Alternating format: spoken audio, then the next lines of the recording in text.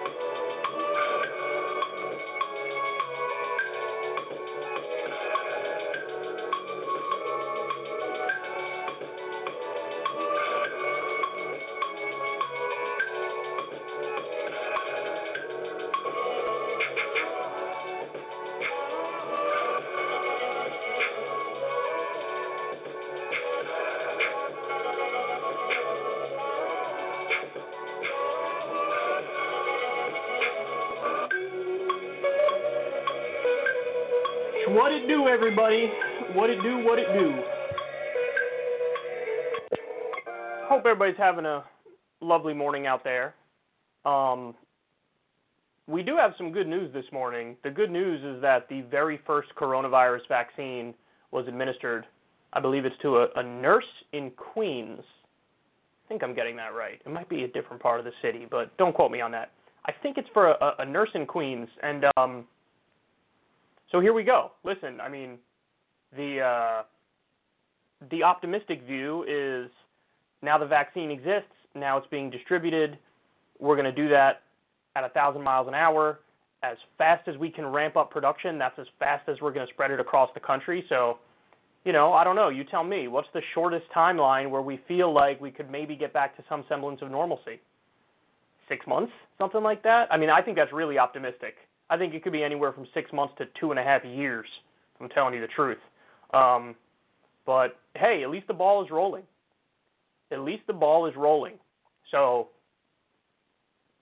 I mean, that's wonderful. That's wonderful. That is the good news of the day, but I have plenty of bad news of the day that we'll talk about. So I want to get into the fight between Justin Jackson, Alexandria Ocasio-Cortez, Jimmy Dore. Obviously, I have very, very strong opinions on this.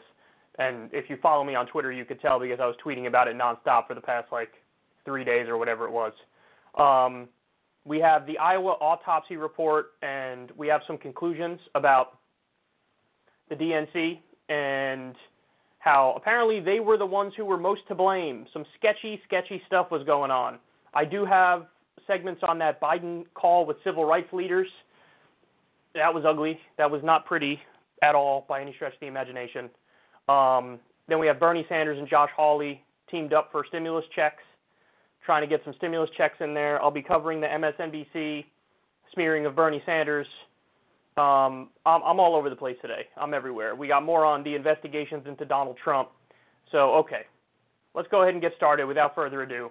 Like I said, we'll lead with the big fight on the left. So Jimmy Dore has been advocating for the idea of the left withholding their vote from Pelosi for Speaker unless she commits to a floor vote on Medicare for All. This is something he's been advocating for a while now, and he's been aggressive. In fact, he's doing, he's done interviews like he went on Rising with Crystal and Sagar to talk about this. He's trying to spread the message as far and wide as he can because he really believes in it, and he thinks that, we should demand something for our votes because, and this happened last time too, we were told that, hey, the furthest left option to be leader of the Democrats is Nancy Pelosi. So it's either Nancy Pelosi or somebody way to her right. So in that situation, who are you going to pick to be leader of the Democrats? And it really is the oldest establishment trick in the book. You give somebody all terrible options, and then you pick the best among the terrible options, and you pretend like it's some sort of victory for the left. And again, it's a trick. It's a trick. And, you know, I fell for it just like everybody else. I mean, I was thinking, well, if those are the only options and she's the furthest left option, I guess, right? But no, see, now you've had more time to organize since the last time they tried this trick on us. And you didn't organize to come up with a better option? Honestly, that's a giant failure of the left. You have to organize. We can't just always accept a terrible option among all bad options and then pretend like it's some sort of victory. Now, what happened last time is the more conservative Democrats played hardball with Pelosi, and she conceded to them because they played hardball with her. So what Jimmy's doing is he's advocating that the Justice Democrats and really the Congressional Progressive Caucus, or a large chunk of the Congressional Progressive Caucus, withhold your votes. I think all you need is anywhere from 8 to 15 votes of the leftist Congress people. If they withhold their votes and they say, listen, we'll vote for you, but you have to have Medicare for all for a floor vote. If they do that, then we'll get a floor vote on Medicare for all. That's what will happen. You know, you could try to pass the buck and say, oh, well, then she won't do that, and then somebody to her right will be elected. Well, what does it matter if somebody to her right is elected if she's not going to allow the floor vote on Medicare for all and the person to her right isn't going to allow the floor vote on Medicare for all? Then, you know, it's the same thing either way. So who cares if it's Pelosi or not in that situation? And you don't have to pass the buck. The onus is on her. So in other words, yeah, she can be speaker, but, you know, you're just going to have to allow a floor vote on Medicare for all. This is how you play politics. You organize. You strategize. This is what you do. So Jimmy's been pushing this idea. And listen, this wasn't even really a controversial idea, so much so that Sam Seder, who despises Jimmy Dore, even Sam Seder did a segment a week or so ago, or maybe 2 weeks ago, and he was like, I think Jimmy got this one right. I think this is what the leftist Congress people should do. Yeah, demand something for your vote. Duh. Like, this is politics. This is politics 101. So Jimmy's been making these criticisms. Now, Alexandria Ocasio-Cortez has not responded to Jimmy, but what happened was Justin Jackson, running back for the LA Chargers, and actually he's a friend of mine. I really like him. We talk every now and then. So I know I was just a humble brag right there. That was a little bit insufferable, I agree, but I just wanted to tell you I like Justin. He's a friend of mine, and he understands this stuff inside and out as well as anybody. So, you know, Justin Jackson's been seeing this campaign that Jimmy Dore's been doing, and he's like, yeah, this is a no-brainer. Let's do this. So Justin Jackson tweets at Alexandria Ocasio-Cortez, and I won't show him to you, but I'll just read him for you. He said the following: if AOC and the squad don't do what Jimmy Dore has suggested and withhold their vote for Pelosi for speakership unless Medicare for all gets brought to the floor for a vote, they will be revealing themselves. Power concedes nothing without a demand. So AOC didn't respond to Jimmy with Jimmy's campaign, but she saw this tweet from Justin Jackson. According to Justin, she's responded to him previously. So she responded to him, and she said, the problem with this idea is that there isn't enough thought given to step 2. The Dem voters aren't there yet, and with a razor-thin margin, the Dem no's are greater. So you issue threats, withhold your vote, and lose. Then what? If you want to know who's opposed, look at the co-sponsor list. Now, before I continue, let me just say, the co-sponsor list is bullshit. There's 118 that on paper support Medicare for all, but if you demand a vote, you will find out who really supports Medicare for all. Because I'm sure you guys remember, Kamala was one of the first in the Senate to sign on to Bernie's Medicare for all bill. And then under the slightest bit of scrutiny and pressure from the media, she immediately abandoned it. So just because somebody says, oh yeah, I'm for this in theory, if you actually have to vote on it, that's when you find out who's really for it and not for it. So that's not a good point. Oh, just look at the co-sponsor list. No, you need to actually force them to vote on it, and then we find out who's really for it and who's not for it. and there will be plenty who jump ship. And by the way, there might even be plenty who nominally are not for it now, who then vote for it if we apply the proper amount of pressure, which is, again, a point that I'll get back to. So she's saying, oh, this isn't strategic enough is basically her argument. She continues, in contrast, you can leverage to push for things that can happen and change lives, i.e. a $15 minimum wage vote in the first 100 days. She says, doable. Elevating longtime progressive champions to important positions of leadership, also doable. That's the opportunity cost to weigh. So there's a few things to say in response to that. First of all, the House already passed a $15 minimum wage bill. You already passed it. And Mitch McConnell's blocking it. Would I love to see a public pressure campaign around the $15 minimum wage where all the Democrats go out there and hit the media and blame Mitch McConnell? Of course I would. But we already passed $15 minimum wage to the House. So to say, no, let's not do that. Let's try to get a $15 minimum wage. Okay, mission accomplished. You already achieved that, so it's not a response. And you say, oh, let's elevate, let's get progressives more committee assignments because then we can impact policy more is the point she's making. Totally agree. Condition that as well. Like, this is what you do. Yes, you condition that. But why are you setting it up as an either or? Like, either we do Medicare for all or we do these things that are more doable. Or you can demand both committee assignments that we get more progressive legislation, and you can demand a vote on Medicare for all. $50 minimum wage, again, it already passed. So that's on the Senate now. You want to continue a public pressure campaign? Totally agree with you. But don't act like, oh, that's doable and Medicare for all isn't, so let's focus on that. No, you already passed a $50 minimum wage. You already did that. And I don't really care. Again, we'll come back to this idea of doable or not doable in a second, okay? So Justin saw what she said. And listen, like I said, he knows this stuff inside and out. He knows it just as well as I do and just as well as most of you do. So he said, why aren't they there? Talking about, politicians and whether or not they're for or against Medicare for all. He's saying, why aren't they there? The people of the party are there. So the voters are there. Over 85% of Democrats are for Medicare for all. It's not acceptable that leadership isn't there. If they have no threat of not staying in leadership, what's the point? Pelosi was Speaker for 2 years with no Medicare for all vote. What is your plan to force her to get a vote?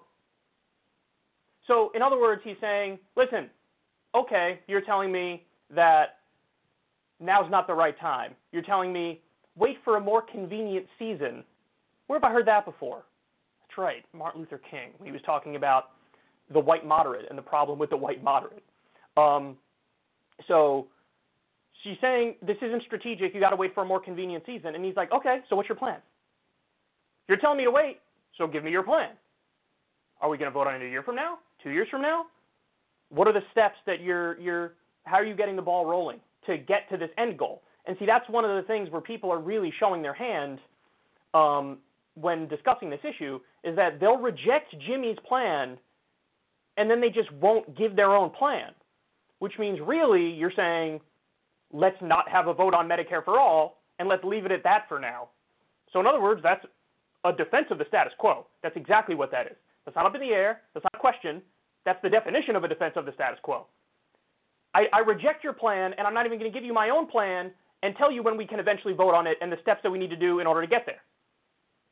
So Justin Jackson sniffs that out and is like, okay, what's your plan? AOC responds, why aren't they there is the real question. We watched the presidential debates and saw how many fiercely defend our for-profit insurance system, but know that the movement pressure, positive support, primaries, popularity, organizing, etc., is working. More co-sponsors now than ever.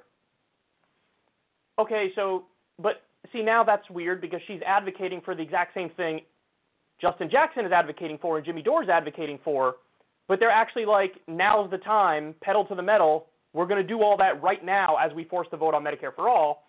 And her response is basically, no, like, all those things are good, but let's do all the organizing, let's do all the grassroots pressure, and not have the vote now. I mean, that's like, honestly, I just find that idea so incredibly silly. Like, what are you going to do? Let's organize a big strike with the demand of not having a floor vote on Medicare for all. Like, what are you talking about? So in theory, do all the work to get us there, but don't vote on it now. And I won't tell you when in the future we could vote on it, but just do the work, and then I guess we'll circle back to it. And again, she says more co-sponsors now than ever. That's not the real test. The real test is when it's up for a vote. Because a lot of those people are going to abandon ship because they're just doing it for virtue signaling and for messaging, and you're letting them get away with it. You got to hold their feet to the fire. So Justin responds, I would love for Democrats to be on the record denying their constituents health care during a pandemic. Sounds like good politics for the progressive movement and our goals. So do you understand what he's saying there? He's saying, okay, let's see everybody's true colors. And if a Democrat votes against universal health care during a pandemic, they just help the left massively because now you know who your enemies are, who your targets are, who you organize against.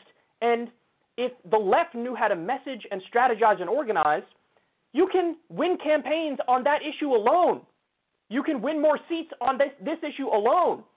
My opponent voted against universal health care in the middle of a pandemic where 300,000 Americans died and where tens of millions of Americans are hemorrhaging their health insurance.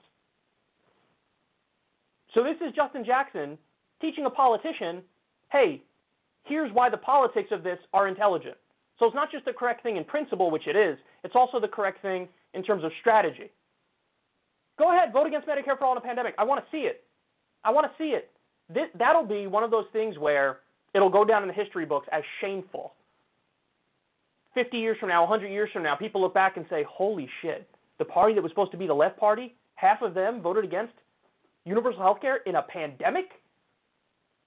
Justin Jackson is saying force their hand and then we win either way. Because if we win the vote, okay, Medicare for all gets through the House. If we lose, okay, we lost, but you win by losing because then you expose who the charlatans and the con men and the frauds are, and you use that against them, and you get more left victories as a result of that. This isn't rocket science. Okay. Then AOC responds and says, I respect that. And in an important way, they are on the record. There are 118 House Dems who have publicly signed on to guaranteed health care during this term. They are listed here. Again, the co-sponsor list can be used for toilet paper because that's not how the actual votes will break down. And if you think that is how it will break down, you're just naive because we saw exactly what happened with Kamala Harris, and we know how these politicians are giant virtue signalers. It's one of the oldest tricks in the book that you sign on to these great pieces of legislation when you know it's going to be blocked either by a Republican president or a Republican Senate. But when you actually get power, what you do shows your true agenda. And so what happened? There was all this talk about Medicare for all, Medicare for all, Medicare for all. Then the Democrats took the House, and we didn't even get a vote on the House on Medicare for all. So, that's the real test. I don't know how many times I could say it. And everybody knows deep down that's the real test. And you know what? By the way, you don't have to tell me this because I was part of the giant campaign to try to get more co-sponsors for Medicare for all. I was part of that campaign. I did it. Cenk Uygur did it. Jimmy Dore did it. Don't you guys remember? I came out here and did segments and said, call your Congress people. Because there was a time when it was only like 10 or something Congress people who were for Medicare for all on paper. And so we did a giant campaign and we got it all the way up to 118. We're one of the reasons why that happened because we wanted to apply public pressure. So I was one of the people who pushed for that. But I'm telling you, and I knew back then and I know it now, that's step one. Step two is now let's see you actually vote for it when it comes time for a vote. So let's have a vote. So now that was the end of their back and forth. Now let's talk about the strategy angle of it and the principle angle of it. So one of the reasons why, yes, you should withhold your vote for Pelosi unless she agrees to a Medicare for all vote is because you need to get people on the record so we know who to primary. Like I said, that list of 118 co-sponsors, it's useless. We'll know when they actually vote on it who did the right thing when push came to shove and who didn't. And I suspect you'll have some that'll abandon ship. I also suspect you'll be able to knock off some and get them to vote for it who currently are not for it because we are going to do a public pressure campaign like nobody has ever seen before. So that's the first thing. You get them on the record, we know who our enemies are, and you message on this nonstop. And then the second thing is you shift the Overton window in your favor. And this is copying the Tea Party. Guys, what the Tea Party did worked. The Tea Party was such a pain in the ass for Republican leadership that 2 Republican leaders stepped down because they couldn't handle the disagreement they were getting from their right. So the Tea Party hated Republican leadership as much as they hated Democratic leadership. And to the point where the Republican leadership was like, I'm out. I can't deal with these people. So they were at odds all the time. They were fighting all the time. Now compare that to the Justice Democrats, and I love them. I helped a lot of them get elected, but they're calling Nancy Pelosi Mama Bear. And they think that, it's not nefarious. They think that, oh, if I go along to get along more, then we'll get more progressive victories because you want to be on their good side, because if you're on their good side, then they'll do more for you. That's the thought process. But again, that thought process just happens to be dead wrong. So what you do is you pick a fight. It's a shot across the bow. No, we're not going to take this laying down anymore. We're going to fight back. We're going to organize. We're going to strategize. We're going to be aggressive. We're going to shift the Overton window. That's what we're going to do. So again, you have the vote. If you win, you win. And the public pressure campaign would be instrumental in making that happen. But if you lose, you still win. Because then you know who your enemies are, and you have a talking point for the rest of your life. I fought to get universal health care during a pandemic, and these cretins didn't because they're corrupt corporatists who are doing the bidding of the for-profit health insurance companies and big pharma. And then the other thing is, you brag about your morality. You see, this is the thing that the left doesn't understand, is that they always are responding to the terms of the debate and the discussion laid down by the center or the right. They're never changing the debate landscape, where it's like, no, you're going to have to answer to me.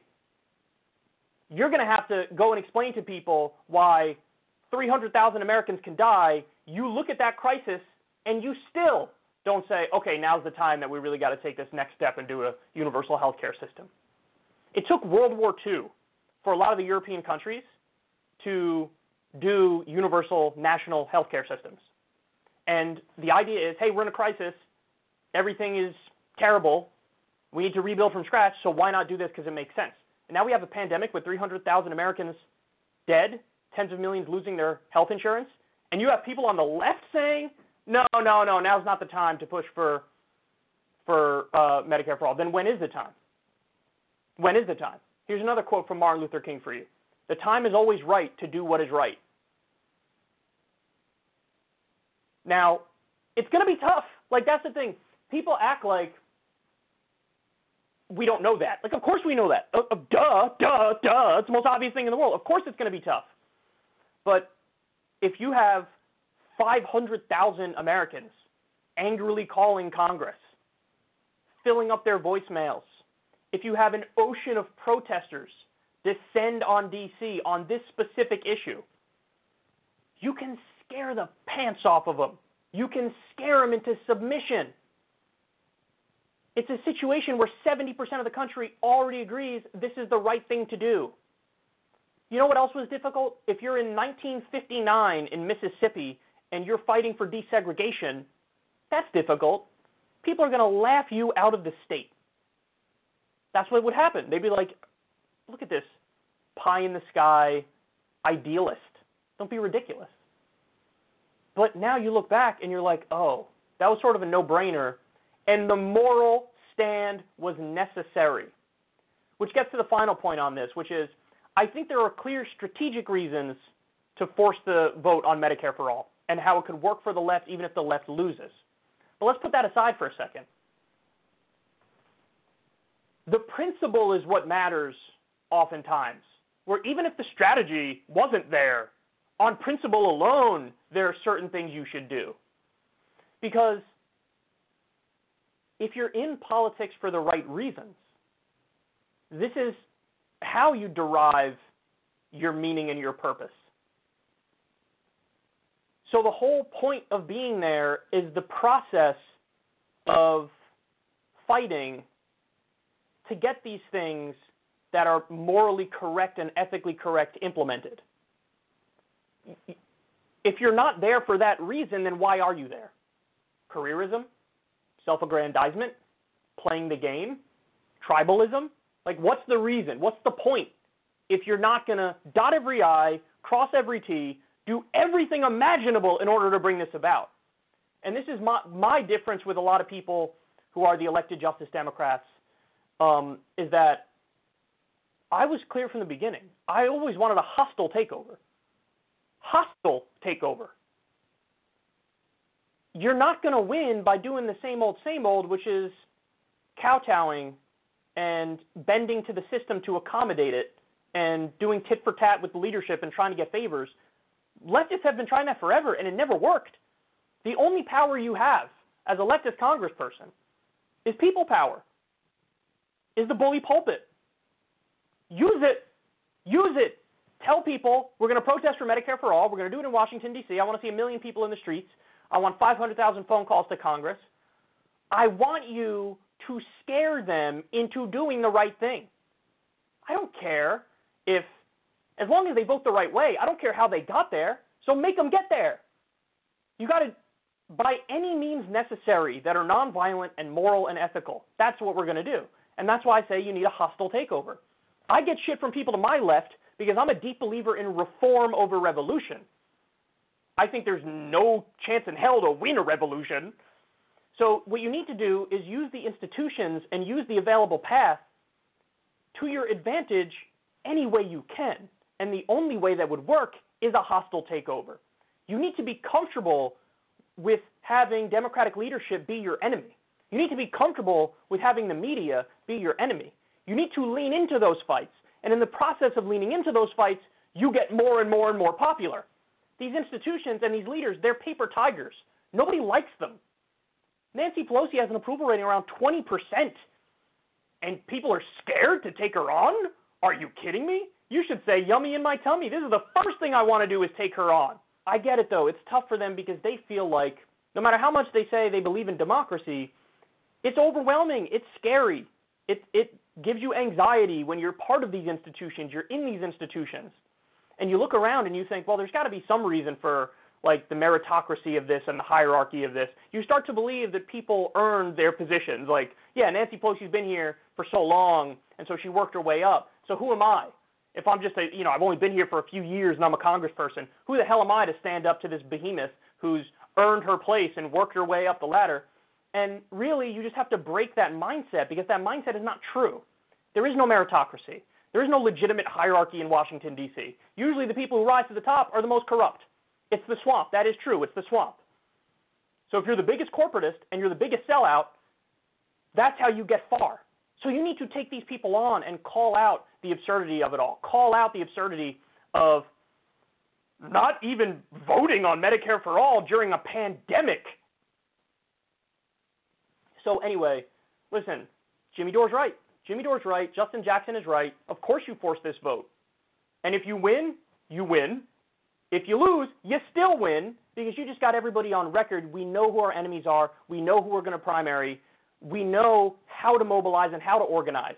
Like, people don't understand how big of an incentive it is when you have hundreds of thousands of people in the street telling politicians they have to do something. People don't understand how big of an incentive it is when a congressperson's voicemail fills up in an hour and a half because there's so many angry calls saying, you're doing this. How could you not do this? You never know what we can achieve until we try. But like I said, even if we lose, we still win because then you have a strategy in place to use this for our advantage. Use it for our advantage when it comes to messaging. When it comes to the races in 2022. We're the people who fought for you to get health care in a pandemic. These other people didn't do that. But even if you want to put all that aside, what I just said, remember this point.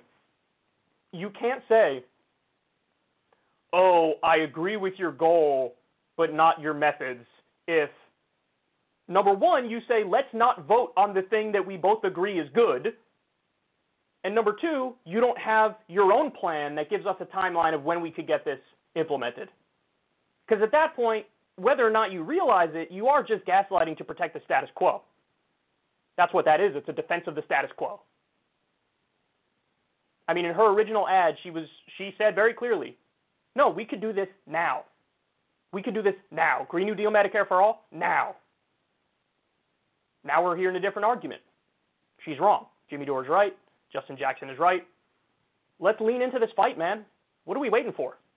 There's never going to be a better time than during a pandemic. I get it. You don't have the numbers. So get to work on that. People use that argument to rationalize not doing anything, taking their ball and going home. No, if you say we don't have the numbers, well, then I guess you better get to work on that. Oh, my God, it's really hard. Oh, my God, how are we going to do it? Oh, my God. This is what I've been trying to tell you guys. I've been saying it for years now. You know, you coalition build where you can coalition build. And when you can't coalition build and somebody makes clear that they're your enemy politically, okay, now the fight is on. Now we're going to have public, pressure campaigns against you. And I'll use any argument that's going to work, any argument that's going to destroy you. I'll quote the exact amount of money that you've taken from for-profit health insurance companies. How you like them apples? I'll run ads on it. I will do anything I can to get this implemented. There's always an excuse. There's always a reason. The Tea Party never made excuses. They just did it. They just acted. And even when they lost, they won because they shifted that Overton window. So it's time to actually use their tactics. Actually use their tactics. Make leadership hate you. Make the media hate you. Lean into this fight. This is ridiculous. 300,000 Americans dead, and we can't even get the left to say, let's have a vote on universal health care. It's a sick joke, and everybody sees through it.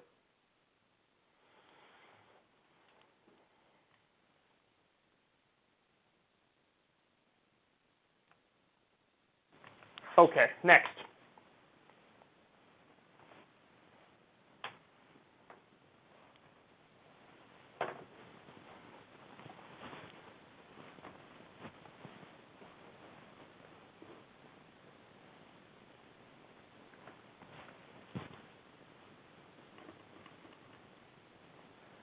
So we have an Iowa autopsy report, and this is interesting because we all remember the debacle that was the Iowa caucus. Was it really a debacle, or was it like nefarious on purpose? I guess that's the question that's up in the air, and this report tries to give us some answers, however satisfying or not satisfying they are.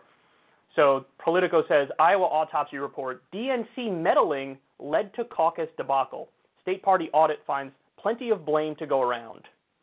Democratic National Committee meddling combined with missteps by the state Democratic Party were the primary drivers of the chaos that torpedoed the Iowa caucuses earlier this year, according to a new audit commissioned by the state party.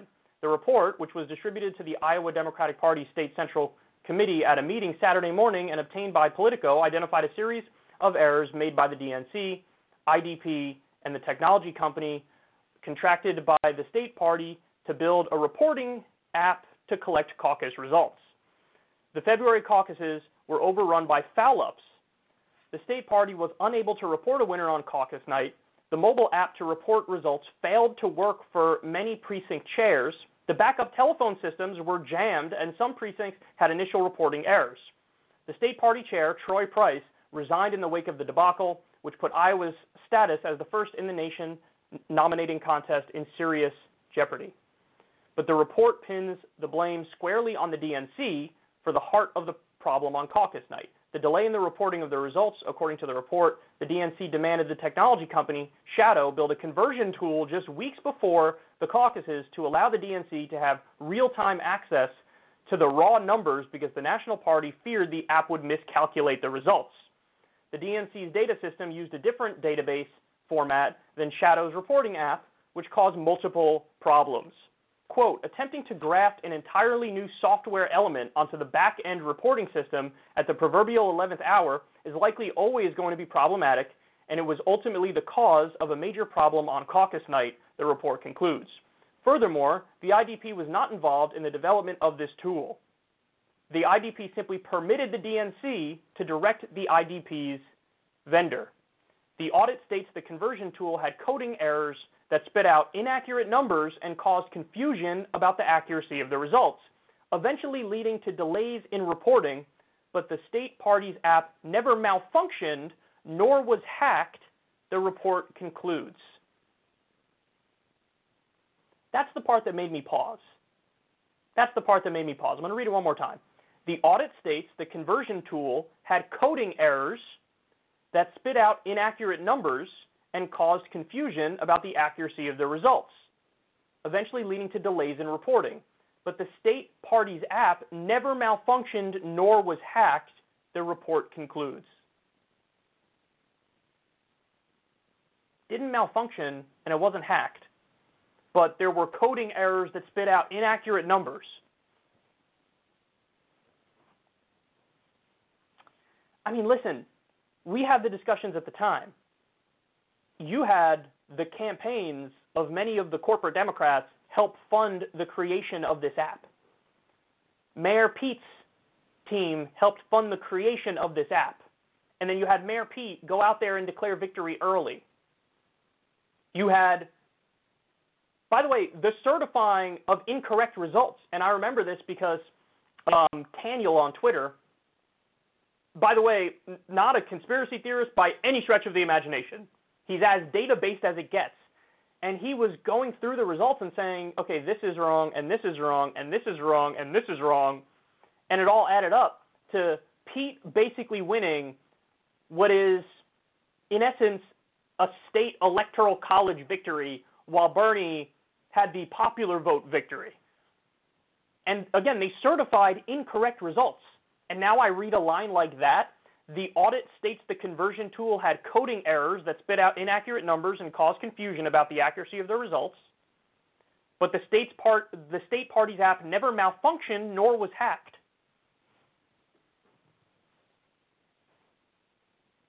I mean, listen, I only go where the evidence points me, okay? So I'm not here to give you conclusions about exactly what happened here. But I am here to say, this is fishy as hell, dog. This is fishy as hell. Especially given the fact that, like, Mayor Pete did well in, like, the first 2 states, and then he fell off the map and was nothing the rest of the way. Nothing. How does that happen? How does such a thing happen? It's just sketchy. It's just incredibly sketchy. It stinks to high heaven. The kindest interpretation of this is extreme, wanton incompetence. That's the kindest interpretation of this. Obviously, the least kind interpretation is they tried to rig it and kind of did rig it. So I don't know. I'll leave it up to you. You guys determine. But either way, it's bad. Either way, it's ridiculous. Either way, it makes no sense. How long have we been having elections for, and you can't come up with a system that gives accurate results quickly? Of course you can, but they didn't do it. And then you read all this fishy stuff, and you look at the funding of the app, and you're like, you know, I guess the thought that always kind of pops in my mind is that we have documented records. We have history of meddling in foreign elections and trying to overthrow the results or rig the results. Like, this is all, it's on record. Like, we know about it. There's history of it. It's been proven. We also just do brute force and overthrow governments, right? Like, we send the military in or do some covert operation and try to do it. Everybody just sort of assumes that there are these moral lines of like, yeah, but obviously we wouldn't do that here, right? Right? I don't know, dog. I think there's a reason why, for example, the majority of Americans still think that we don't have the real story on JFK. Not to get all conspiracy theorists on everybody, but yeah, polls show that a majority of Americans still don't buy the official story as to how JFK was killed. They think there's a nefarious plot that goes a lot deeper. There's some theories the mafia was involved. There's some theories the CIA was involved, Soviet Union, Cuba. Like, there's all these theories. But that's one where people are just like, no, it just doesn't line up enough. It's too sketchy. I feel like what happened in Iowa is another great example of that. It's just like, there's so much stuff here. There's so much smoke that you just sort of assume there's fire.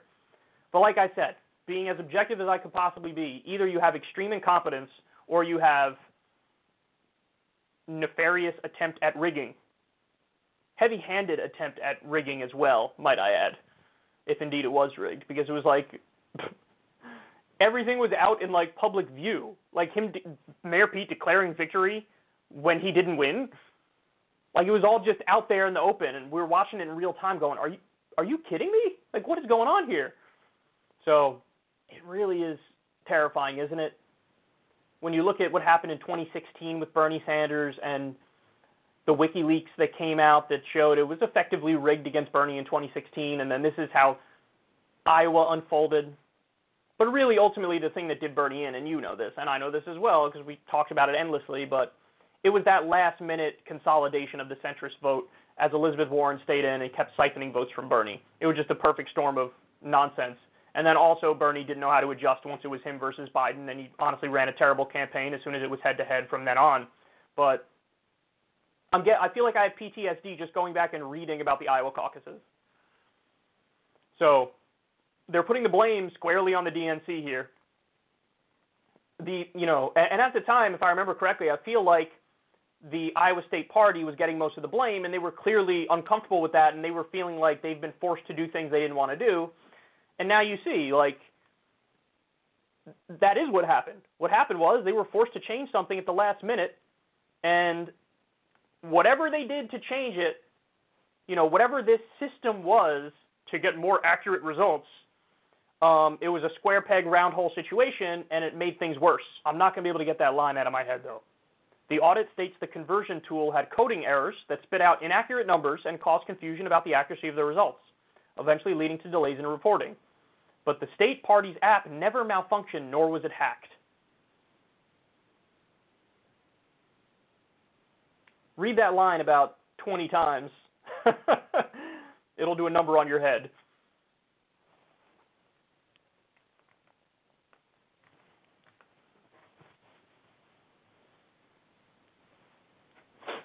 Okay.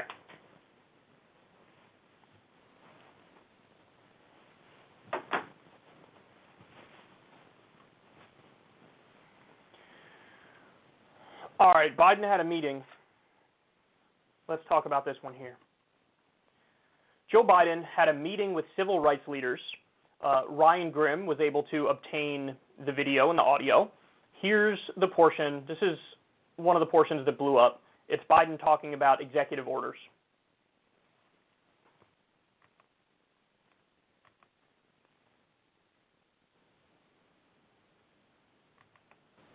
And so there's some things that I'm going to be able to do by executive order. I'm not going to hesitate to do it. But what I'm not going to do is I'm not going to do what Benita, you probably used to get angry with me during the debates, when you'd have some of the people you were supporting say, on day one, I'm going to executive order to do this. Not within the constitutional authority. I am not going to violate the Constitution. Executive authority that my progressive friends talk about is way beyond the bounds. And as one of you said, maybe you, Reverend now, whether it's far left or far right, there is a Constitution. It's our only hope. Our only hope. And the way to deal with it is where I have executive authority, I will use it to undo every single damn thing this guy has done by executive authority. But I'm not going to exercise executive authority where it's questioned, where I can come along and say, I can do away with assault weapons. There's no executive authority to do away with that. And no one's fought harder to get rid of assault weapons than me. Me. But you can't do it by executive order. If you do that, next guy comes along and says, well, guess what? By executive order, I'm going to say everybody can own machine guns again. So, first of all, this idea that, if we open the door to using a lot of executive orders, well, then the right will just use them too, and we don't want to open that door because then they'll do it. No, they're going to do it no matter what because they believe in exercising their power as much as possible, and they actually don't give a damn about institutional principles. It's why they talk out of one side of their mouth and say, we believe in small government as a matter of principle, and then out of the other side of their mouth, they're like, let me sign 1,000 executive orders on 1,000 issues and flex my authority. And I remember this during the Bush administration. They believed in a theory of power called the unitary executive theory. And the idea is, act like a dictator as much as humanly possible. Use as much executive authority as possible.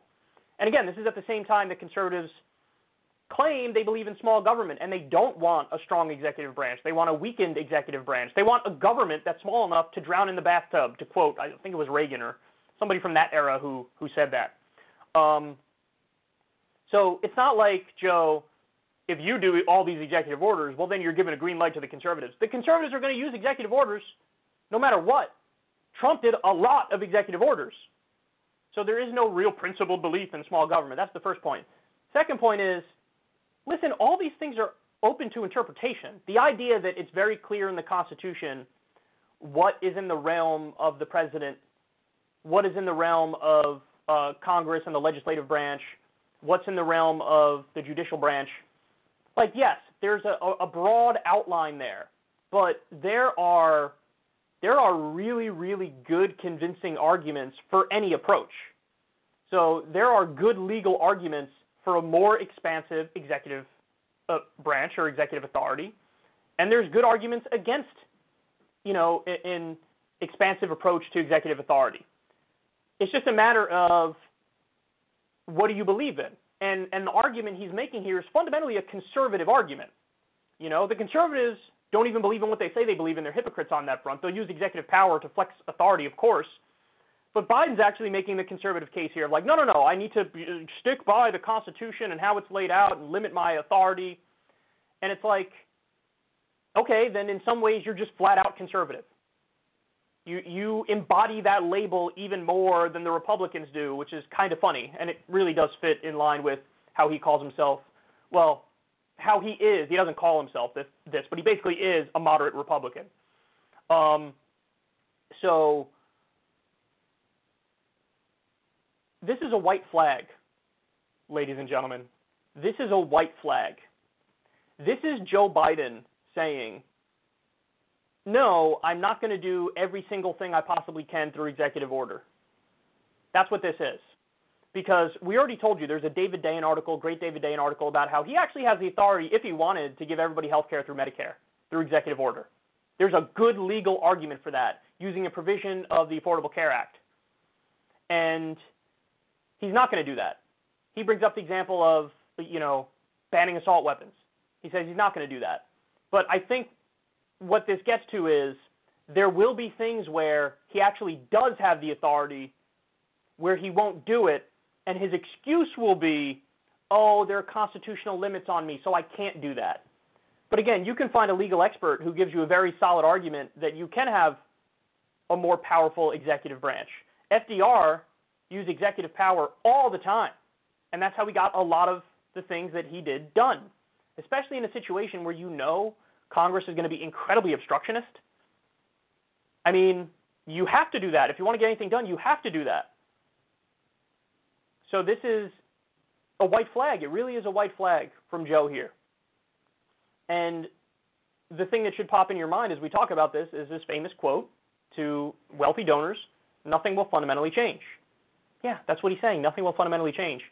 He wants to rely more on Congress, but he knows it's going to be hard to get stuff through Congress. So to the extent they get anything done, it's going to have to be Republican approved, and Republican approved would be like a grand bargain to cut Social Security and Medicare as they pretend like they're not cutting it and they're just reforming it. I fear Biden will do something like that. And now I know that he's not going to do everything he possibly can through executive order.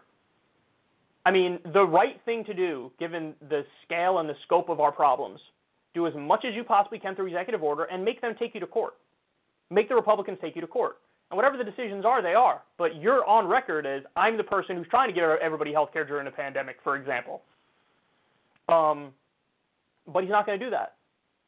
And it's so sad because it's the reminder, the stark reminder, that he is who we thought he was all along. He is who we thought he was. We thought he was a moderate Republican. We thought that, he wasn't going to be an FDR-type president. And there were articles, the media, flat out lying to us, oh, he'll be the most progressive president since FDR. He's making a right-wing argument about, I can't do all these things through executive order because of the Constitution. It prevents me from doing it. The Constitution can be interpreted 1,000 different ways. And if you care more about actually fixing the country, doing the best for the American people, then you act and you find a convincing legal rationale and you argue for it relentlessly. He's admitting, I'm not going to do that. I'm going to err on the side of caution, do less through executive order, just claim constitutional limits, and sit back and try to get everything through Congress that I can, knowing I'm going to fail most of the time. This is going to be a terribly ineffectual presidency, and I have to say, I think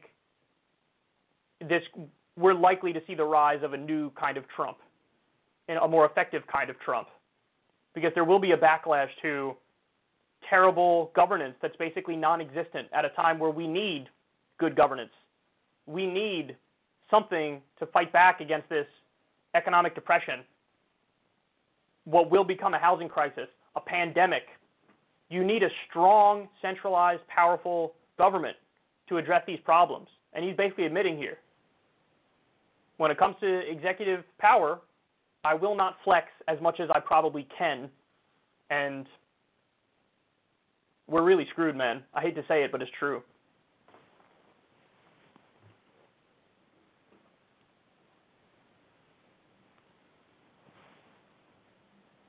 Okay.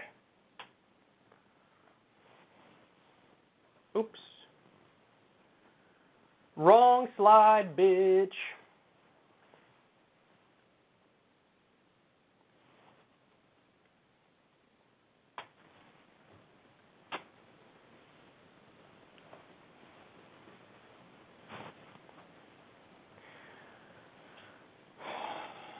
All right, let's see what Biden said to civil rights leaders.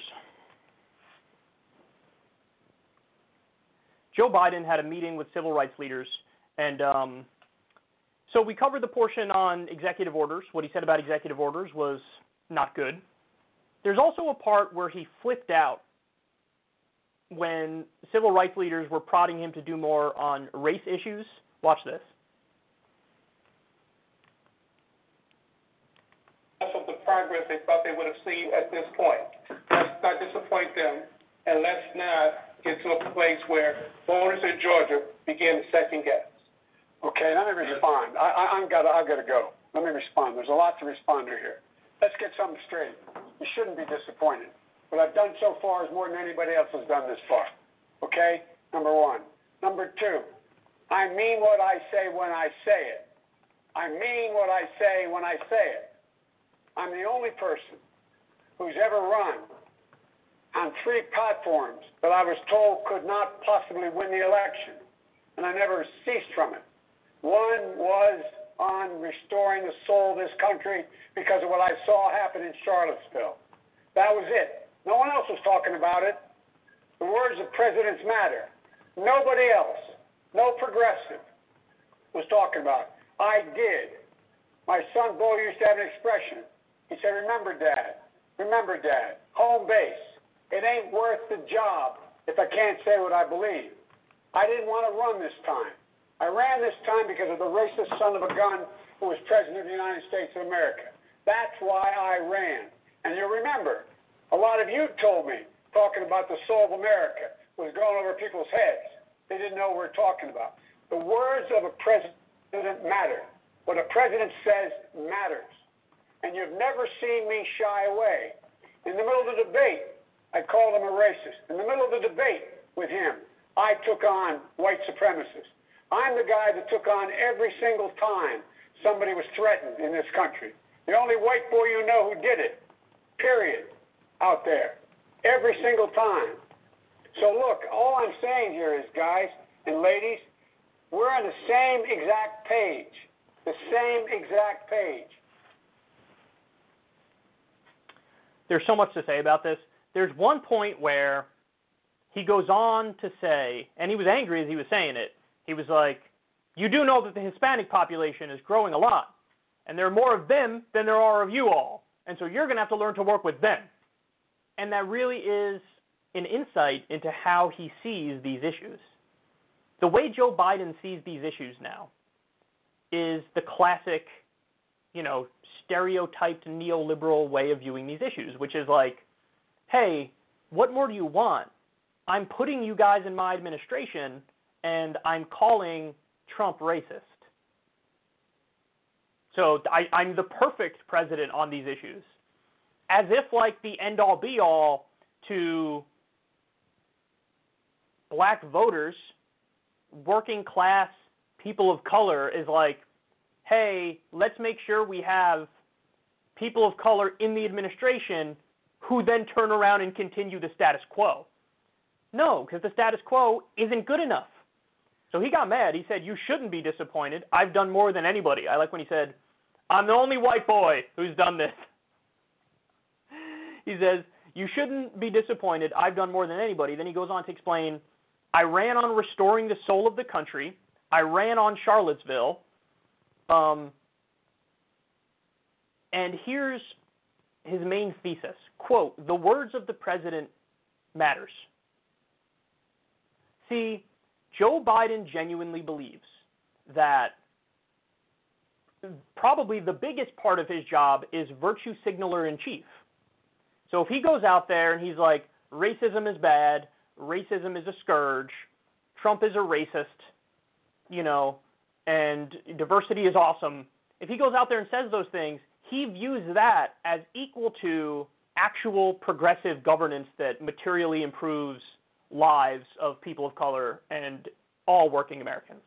He thinks that that's like part and parcel of his job is to just be the national cheerleader and soothsayer and the person who's like, hey, racism is still bad, okay? And the words of the president matters. And it's just like, no, that's not really the important part of your job. The important part of your job is legislation, is fighting to implement a policy agenda. That's the thing about your job that really, really, really, really, really matters. But he thinks like just saying the right things substitutes for a policy agenda that improves lives. And then also, remember his record, guys. This is a guy who gave a eulogy at a famous segregationist funeral. I think it was Strom Thurmond. He worked with segregationists on busing. You know, like, he's not even what he's currently portraying himself as being. There was a time when his record was abysmal on these issues. But it really is telling, isn't it, that his view is like, I'm putting you guys in the administration, you guys meaning powerful neoliberal black people, I'm putting you guys in the administration, like, what more do you want? I'm putting you in the administration, and I'm calling Trump racist, and I'm saying racism is bad. Mission accomplished, right? No, actually, not even close to mission accomplished. How about raising wages for people of color and for all Americans? How about doing that? You don't want to do that? How about getting health care for black Americans? How about that? How about that? How about ending the racist drug war that you helped facilitate? You wrote the crime bill. You locked up more brown and black people than arguably anybody in American politics today. But again, he thinks if I just say the right things, that substitutes for action. I'm saying Trump is racist and Trump is bad and racism is bad and I'm putting you in my administration, so shh, how could you be mad at me? It says a lot about Joe Biden. And remember, he already admitted in this same call, I'm not going to flex executive authority as much as you want me to. That means no executive orders on things that he views as borderline in terms of the constitutionality of it. God, it's so ugly. I hate this, man. I hate this. Credit to Ryan Grimm for getting this video, the call with civil rights leaders. And yet again, Joe Biden is exactly who we thought he was.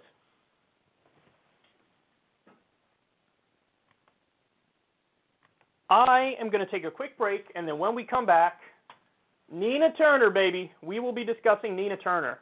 Get excited for that.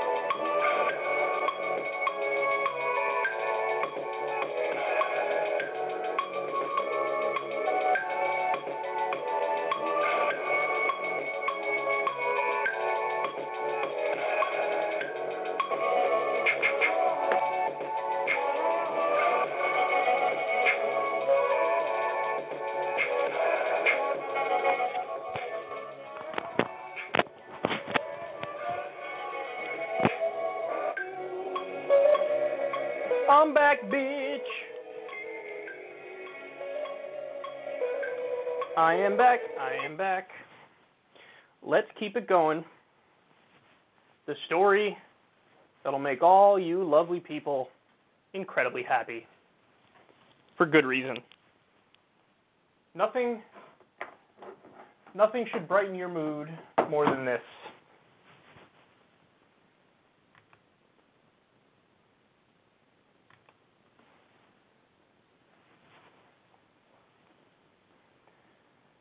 Here we go. Nina Turner has filed with the FEC to run for Marcia Fudge's congressional seat in Ohio. So Marcia Fudge has been picked for a position in the Biden administration, and that's why it's now open for Nina. Now, I think there are a number of people who are ultimately going to run for this seat. And that is fantastic news for Nina. Because if you have a fractured field, I think that almost always helps the firebrand progressive. And because she could pretty easily, dare I say, get a coalition of just get a solid 30-35% block of the vote. And in a fractured field, that could be enough. And also it's good, there will probably be more corporate Democrats than left Democrats. And again, that further splits their vote and consolidates her support. And my God, how much we'd all love to see this. So this is one of those rare times, ladies and gentlemen, where you get somebody who comes along who really is the real deal, and there's no question about it. And in a situation like that, yeah, we should all not just support her, but actually even donate to her. I don't recommend this often, but for somebody like Nina, for sure I'll be donating to her. I don't think we have the links yet, and I don't even know if she's officially said it herself yet, but we know she's running because she filed with the FEC to run for the seat. So we'll see if/when, it's not if, it's when she makes her official announcement. But this is wonderful news. Now, but there's another angle to this as well, which other people aren't talking about that much, but I think it's the most important part of the conversation with a lot of the other Justice Democrats, okay? And I say this from a place of love. Sometimes criticism comes from a place of love. Sometimes it doesn't, but this is an instance where it does. It's one thing to be correct on the policy issues. That's one thing. It's a totally different thing to be a leader. Nina Turner is a leader. She's not just right on the policy issues. She's a leader. Now, what do I mean by that? I mean, she's unafraid to take note of who her enemies are. So, while other good left congresspeople might go along to get along with somebody like Nancy Pelosi and try to play the game where if you give them what they want, maybe they'll give you what you want, tit for tat sort of situation. And it's tough. When you're in D.C., it's tough. You feel the weight of the institutions. You feel the weight of human nature, which wants, you want to be kind to anybody you meet. This is how it works, right? We're humans. It's tough when you see somebody face to face, you shake their hand, and what are you going to do? You're going to make an enemy out of that person, immediately? Other Justice Democrats have seen the system, have become part of the system, have been absorbed by the system, and to some extent, in terms of strategy, have been watered down by the system. Again, not in terms of policy, because on the actual issues, they're all good. But in terms of strategy, yeah, they've taken the exact wrong approach. And I don't think we have to worry about Nina Turner taking the wrong approach. I think she knows damn well that Nancy Pelosi is an enemy. I think she knows damn well that the corporate Democrats are an enemy. I think she knows that the media is an enemy. Because the media, it's made it part of their being and their identity to smear Bernie Sanders. standard operating procedure. She saw it firsthand working on Bernie's campaign. She knows. She knows. So if we have somebody who's on the left who doesn't care that the media smears them and fights back, doesn't care about falling in line to appease corporate Democrats, but rather takes on corporate Democrats, what you do is you now have a role of a leader. So when she shows backbone, when she bucks trends, when she stands up and says, I'm going to do the right thing, that then gives cover for the other Justice Democrats and some people in the Congressional Progressive Caucus to say, yeah, I'm with her.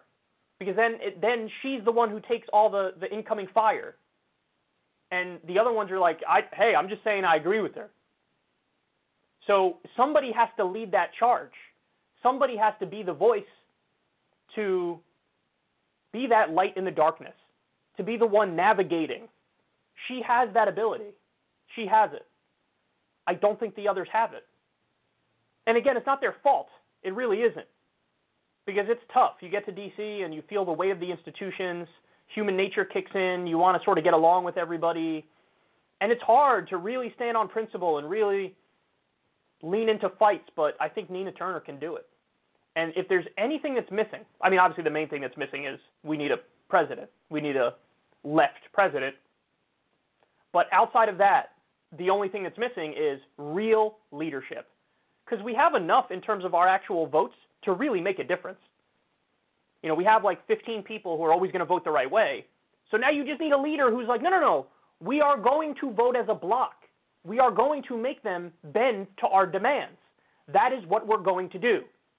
Whereas now there's no cohesion and there's no consistency and there's no organization and strategy.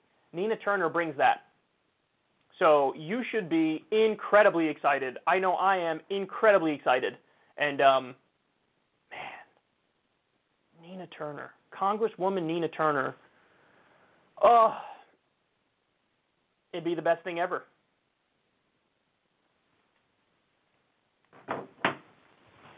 All right, next.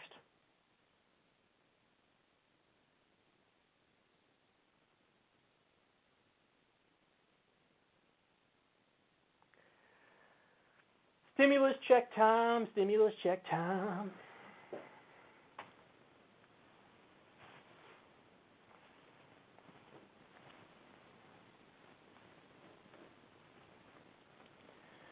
Senator Bernie Sanders and Senator Josh Hawley have teamed up in a push for $1,200 stimulus checks.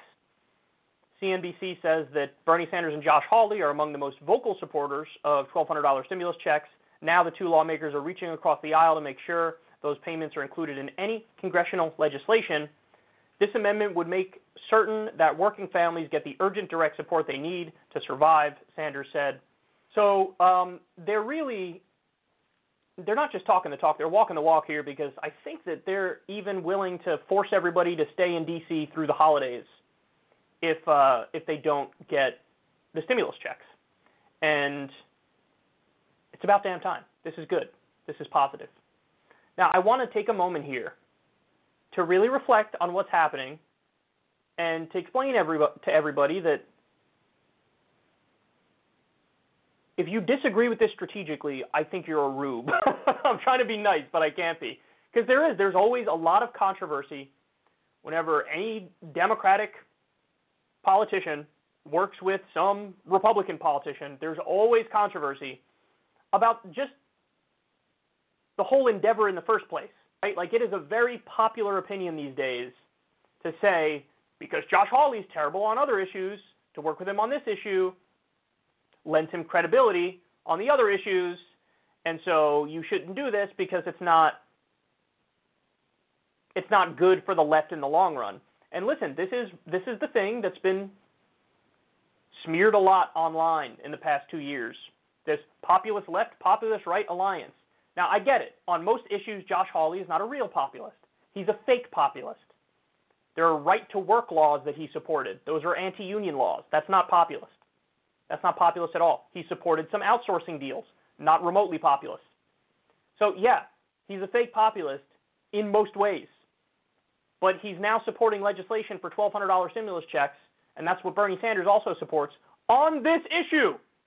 You have to give him credit. You have to give credit where credit is due. He's correct on the issue. And furthermore, this part I'm not as inclined, like I don't really care as much about this part, but other people should, because most people have this personality trait where it's very difficult for them. But this is Josh Hawley standing up on the Republican side when all of his colleagues don't agree with him. He's making all of his Republican colleagues look bad in comparison. And they're going to hate him for this. They're going to be like, why are you making us look bad, and why are you doing this thing? Which, in theory, is a left-wing idea. Giving people money, yeah, that's a left idea. So he's making enemies among people who are friends by doing this. You have to give somebody credit when they buck their social circle as much as he's bucking his social circle right now. So, yes, even though he's a fake populist, on this issue he's correct. And Bernie Sanders is not some sort of fascist apologist or whatever nonsense goofy term people come up with for working with him on it. Here's the main point, guys. If the corporate right and the corporate left are going to work together to not give you stimulus checks, then the populist left and the pseudo-populist right should work together to give you stimulus checks. And the same goes on every single issue. So, foreign policy, for example. You should have the populist left and the libertarian right work together on foreign policy, because the libertarian right agrees, let's stop the wars. You know, when it comes to free trade, the paleo-conservatives should work with the populist left, because we all agree free trade is outsourcing American jobs and it's a race to the bottom. Okay. You build bridges wherever you can build bridges. This is how you coalition build. And by the way, just so everybody understands, it works this way on every issue. So in other words, I'm the biggest opponent of Nancy Pelosi that there is. But Nancy Pelosi and I agree on gay marriage, for example. Would I work with Nancy Pelosi on a bill, for example, to do LGBTQ non-discrimination protections? Of course. She's right on that issue. That's what I believe on the issue. I know she's corrupt and terrible, but on that issue, I will work with her because she's correct on that issue. Again, this isn't rocket science. You build coalitions wherever you can build coalitions on the issues. And so now we're seeing what we need is a more long-term alliance, and this is how you win. This is how you win. You are seeing it more on war. It's like Ro Khanna will work together with like Matt Gaetz on getting out of Afghanistan. Wonderful. I don't agree with Matt Gaetz on almost anything. What I do agree with him on is let's get out of Afghanistan. So you got to work together. You got to do it. And so anyway, my point is you cannot make terrible arguments about legitimizing a fascist or racist or whatever when the issue in question is fucking stimulus checks during an economic depression and a pandemic. Because on the issue of stimulus checks, yes, they're both correct.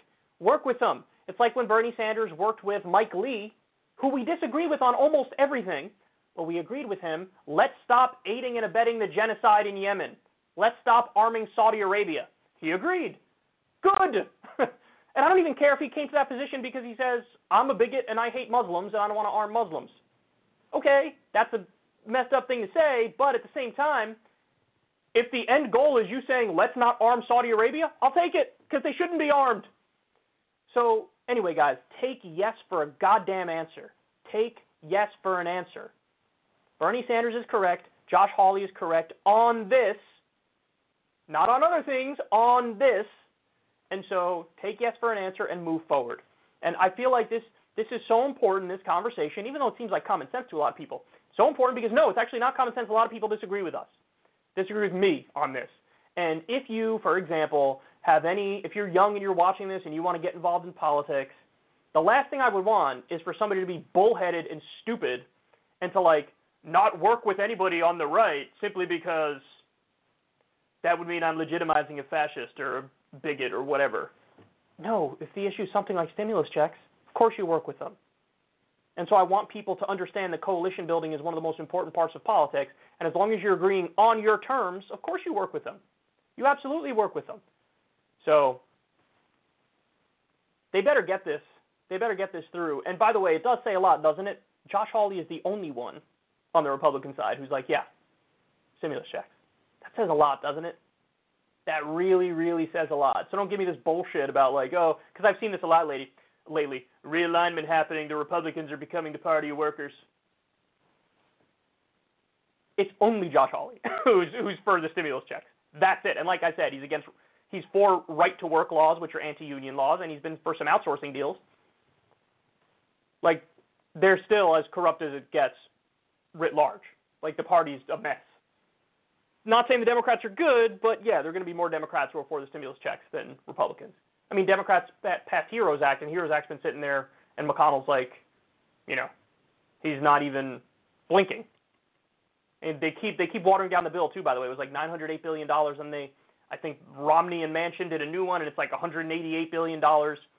They're really proposing a stimulus bill without stimulus checks. That's happening a lot now. I mean, that's like literally the dumbest thing I've ever heard in my life. The main purpose of the bill should be to give checks to people. And this is another thing I've been screaming at Nancy Pelosi to do. Just pass a standalone bill, $1,200 checks per month for the duration of the crisis. Just that bill could be one page. Pass it through the House, and then you clobber the Republicans in the Senate with that and say, we passed this. The HEROES Act, there's too much in it. Just do that one stimulus check bill. But it seems like Bernie Sanders and Josh Hawley have come together, and they're the ones who are fighting on this front. I hope they win. They better win because people desperately, desperately, desperately need this help. And it is a good thing working with somebody who you otherwise disagree with on something where it's your terms and it's the correct policy. So move forward, and I hope they win.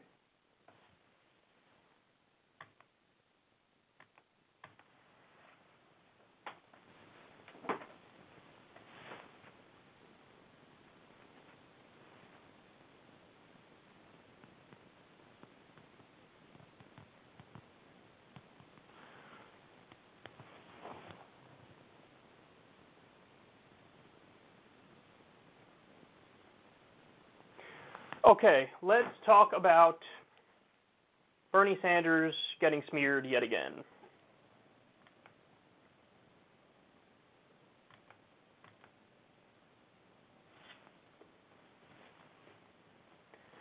MSNBC host Stephanie Ruhle interviewed Bernie the other day and managed to piss off every single online lefty with a question that she asked.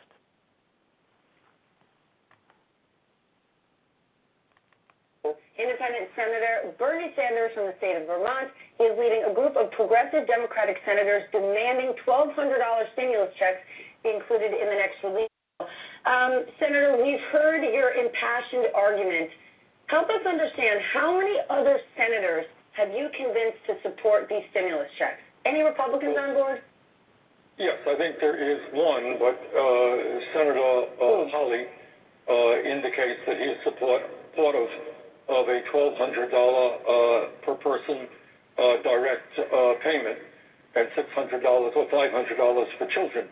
I think the Democratic caucus is ready to go forward on that. Yesterday I sent out a letter with 5 other senators, and I think we can have virtually all of the United States Democratic senators on board.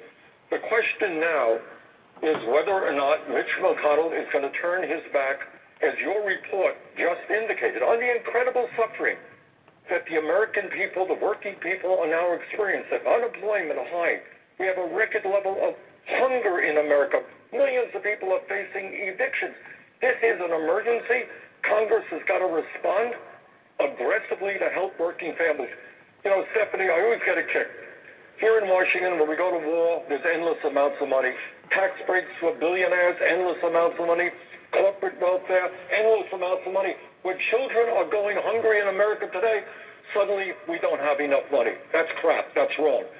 And if we have got to stay here throughout Christmas, which is the last thing in the world that I would want to do, we are going to stay here because we are going to make sure that struggling working families in this country get the help they desperately need. Senator, I'm not agreeing with you fundamentally, but I want to talk to you practically. You've been the lead sponsor of 422 bills during your 30 years in Congress, but only 7 of them have become law. Given that record and how dire things are, as you just laid out, do you need to find another lane or take a different approach here?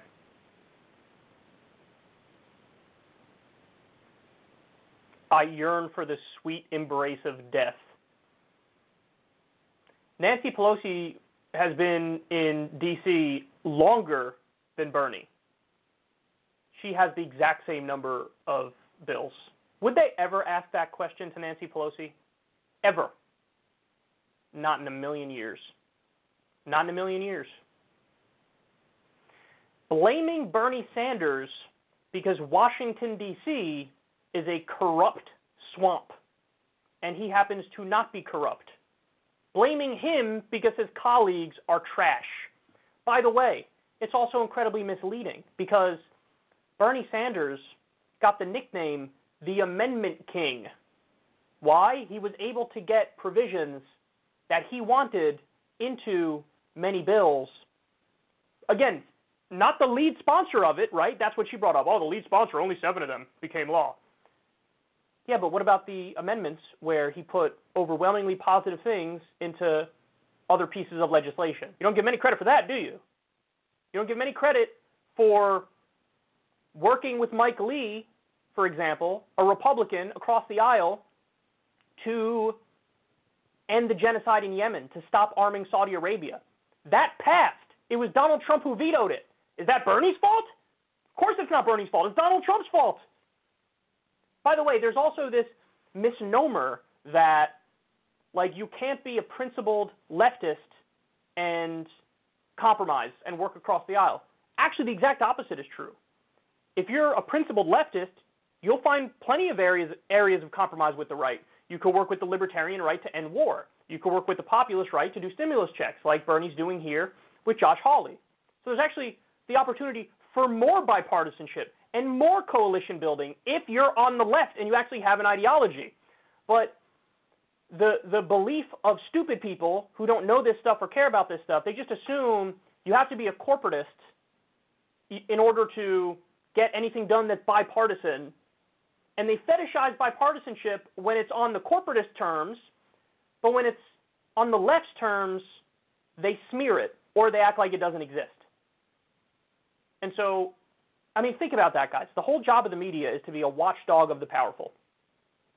Is that what Stephanie Ruhle is doing here? The questions that she should be asking are questions of the other people who are not in favor of the stimulus checks, and she should be grilling them and saying, are you insane? Have you seen the numbers? 40% of the country is food insecure. 28 million people are on the brink of homelessness. Meanwhile, billionaires got $1 trillion wealthier since the beginning of COVID. And you're not even for a $1,200 stimulus check? Do you understand that other developed countries are paying anywhere from 70% to 100% of people's wages as they lock down? And we had a one-time $1,200 check? Are you insane not being for this? She should be prodding the people who are not for the stimulus checks and holding power accountable. Instead, she tries to play gotcha with one of the only people who's trying to hold the powerful accountable and trying to do the right thing by the American people. They don't grill the powerful. They grill the people who grill the powerful. It's that old Malcolm X quote, if you're not careful, the media will have you loving your oppressor and hating the oppressed. I mean, that's exactly what we're seeing here.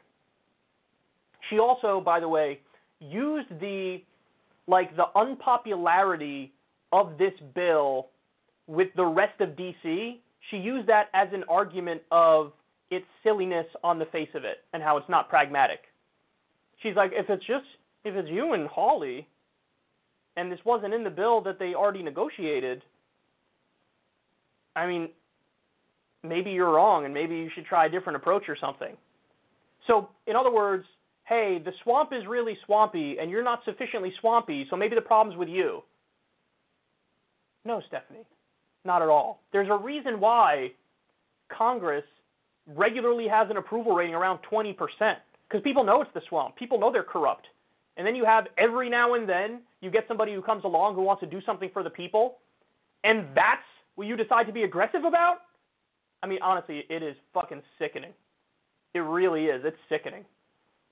She's trying to make the point, like, obviously you're ineffectual. Obviously you're bad at this. I mean, look at the numbers here. Blaming Bernie Sanders because the rest of his colleagues are corrupt and don't care about people. And ignoring the Amendment King aspect of his career. It really doesn't get any worse than her. Because she's framing her defense of the status quo as if it's like edgy and holding the powerful accountable. That's not what you're doing. You're defending the powerful, whether or not you realize it. You're defending the status quo, whether or not you realize it. Taking the only guy who's actually fighting for people in this instance and trying to use his record against him and play got ya. By the way, what exactly do you want him to do? What exactly should he do? He reached across the aisle, is working with Josh Hawley, trying to get people stimulus checks, is fighting for it right now, and you're saying, why don't you take a different approach? What's the different approach? What would you rather him do? And I think the answer is just don't push for the stimulus checks. If I had to guess, that's what it is, right? She would probably say just take the Manchin Romney deal or the Manchin McConnell deal. Take it. Even though it's a stimulus bill without stimulus checks during effectively an economic depression. She doesn't care about you. She doesn't understand the pain that's happening in this country right now.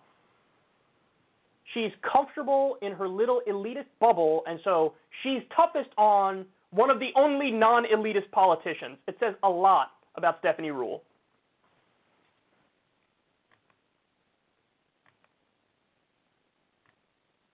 Okay. Now we're going to go to CNBC, doing a fawning segment.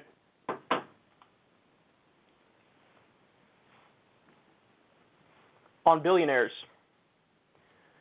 CNBC did a positive fawning segment on the increase in billionaire net worth under COVID. Watch this.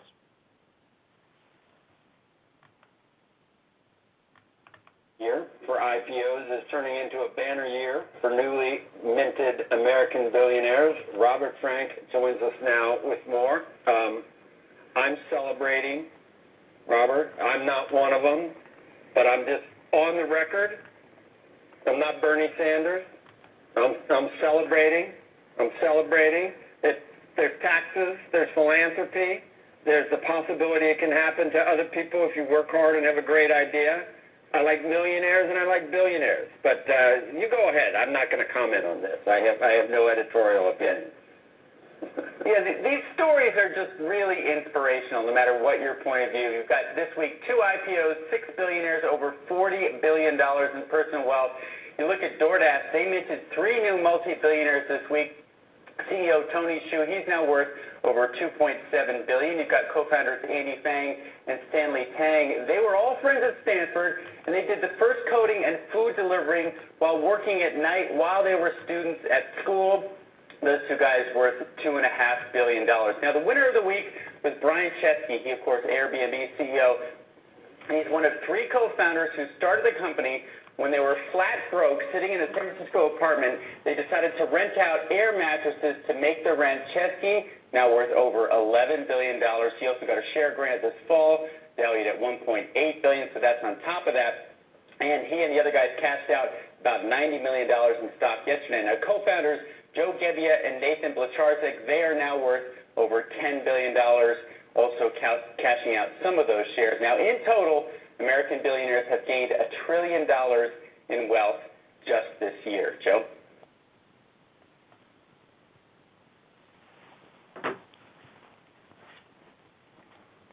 This is just a perfect CNBC clip. It's everything that's terrible about CNBC in one clip. So the main problem here is they clearly believe in the myth of meritocracy. That's how they're talking. They're talking like, who, me? I'm not like Bernie Sanders. I don't want to punish success. I want to reward success. I think this is wonderful that we have more millionaires and more billionaires now. The idea that the reason why these people are getting wealthy is because they just worked harder than everybody else. Provably not true. That's clearly not the case. I've said this before, but some of the hardest working people I've ever known were working like 2 or 3 low-wage jobs. All of their waking moments were spent working, and they still never made enough money to have a decent, comfortable life. So the idea of the harder you work, the further you go, that's not accurate. And, like, I would be sympathetic to people if they defend the hierarchy of a meritocracy if it's an actual meritocracy. But we don't have a meritocracy, so stop pretending like we do. And then the other thing is they sincerely believe, oh, you know, somebody's wealth doesn't make anybody else poor. But that's not really true either. The idea that, like, oh, just because this person's got like $10 billion doesn't mean that this person who's living on less than minimum wage is impacted by this person having $10 billion. And it's like, of course, there's a finite amount of money and wealth, and we need redistributive policies to ameliorate the extreme inequality brought about as a result of either a laissez-faire capitalist system or, in our case, a corporatist system. So, yeah, of course, that redistributive policies are absolutely necessary because the inequality, the wealth inequality and income inequality can get so extreme that, of course, you look at it and you go, well, we should tax that guy and redistribute it and help these people and do it in the form of education, do it in the form of health care, in infrastructure, paid vacation time. Like, of course, redistribution is necessary and important and can help ameliorate the, extreme inequality. So the idea of, like, that person's $10 billion has no reflection on the fact that this person's a working poor person. I mean, honestly, it's stupid if you believe that. I think the people who believe that are, like, disregarding all evidence. Now, just to give you, a better sense here as to the place we're currently in, an estimated 41.4% of the total U.S. population, 135 million people, are either poor or low income. CEO compensation has grown 940% since 1978, and your typical worker, their pay has only risen 12% during that time. There's a disconnect between productivity and wages. People have been incredibly productive for decades, and their wages have barely budged. 3 men, 3 billionaires, own as much as the bottom half of Americans. The richest 5% of Americans own 66% of the nation's wealth. There was that Oxfam report from a few years back. 85 people, the richest 85 people, own more wealth than the bottom half of the world combined. 85 people with more than 3.5 billion people. I mean, and then the new numbers as a result of COVID, 26 million Americans are going hungry. That's 3 to 4 times more than the pre-pandemic number, and 40% of Americans are now food insecure, which is why you see these incredibly long lines at food banks. Incredibly long lines. So you look at a situation like that, and then they casually are like, billionaires have added $1 trillion to their net worth for this year, since the beginning of COVID. And it's like, you don't see the issue there? You don't see that 40% of people being food insecure is not okay as billionaires have $1 trillion more wealth? You don't see the problem there? You don't think anything could be done to address that? It's like this is basic governance would fix that. Redistributive policies, higher marginal tax rates, a wealth tax, doing things like taking the necessities off the table like most other developed countries do, like healthcare and education. Having like a UBI, more stimulus checks. This stuff is all so important, but they act like it's awesome that billionaires are $1 trillion wealthier, and they're just ignoring the fact that now 40% of the country is food insecure. You're having an extreme consolidation of wealth among the hands of a few people right now, just so everybody understands. This is part of what's happened with COVID and with the CARES Act. It was a giant redistribution of wealth to the richest people in the country, to corporations, to billionaires. $5 trillion worth of a bailout, corporate welfare, corporate socialism, and people just got crumbs. I mean, it's just everything about this clip is infuriating. We don't live in a meritocracy. So you bring up these rags to riches story, that's not like the way the system works. Those people are lucky. If they're honest, they'll tell you they're lucky. And just so you know, up to 45% of wealth is inherited rather than self-made. Think about that. So we're talking about basically half of wealthy people. They didn't get it through like hard work or working their way up. Even in theory, it was just like daddy was rich and daddy died and you got what daddy had. This is another reason, by the way, why, the death tax, also known as the inheritance tax, is super important. It only applies to like 0.1% of the country or something like that. People that have like estates, the estate tax, like, yes, of course you should tax that. Who better to tax than rich dead people? You just want to hand it all off to the next generation? If somebody's worth $5 billion, kid doesn't have to do anything, say anything, be productive in any way, shape, or form, and just hand them $5 billion? Really? In a country where 40% of the people are food insecure? That's what you want to do? I mean, that makes no sense. It's just a stupid system. It's a stupid system. So don't fall for the idea that we live in a meritocracy. These people all think we do. And they're slamming Bernie Sanders because Bernie Sanders wants to take the rough edges off of the insane system, wants to bring about social democracy where at least you give people an equal chance of making it. But that's CNBC for you. That's CNBC. CNBC are the people who are going to be so happy that there's more billionaires, more millionaires, $1 trillion worth of wealth was added to billionaires, and they're celebrating that as they ignore the economic degradation and extreme poverty in this country right now. And even if they were to acknowledge it and mention it, they wouldn't say that there's any connection whatsoever to how the wealthy are doing, which is either dishonest or really stupid.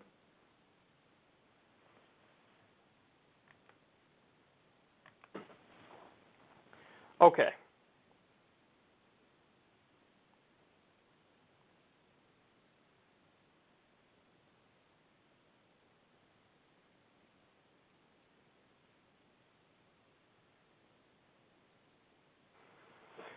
All right, let's talk about Jon Ossoff, however the fuck you say his name.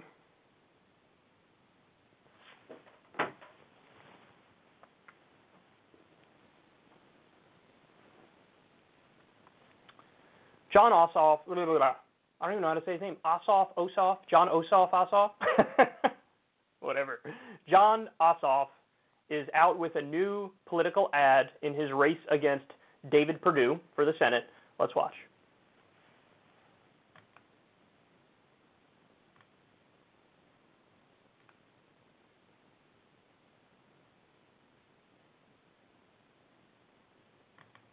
I'm Jon Ossoff, and I approve this message. When this pandemic hit, millions of Georgians like me had to file for unemployment. We needed our senator's help. But for David Perdue, we weren't the priority. Senator Perdue voted to give hundreds of billions to big corporations, even if they lay people off.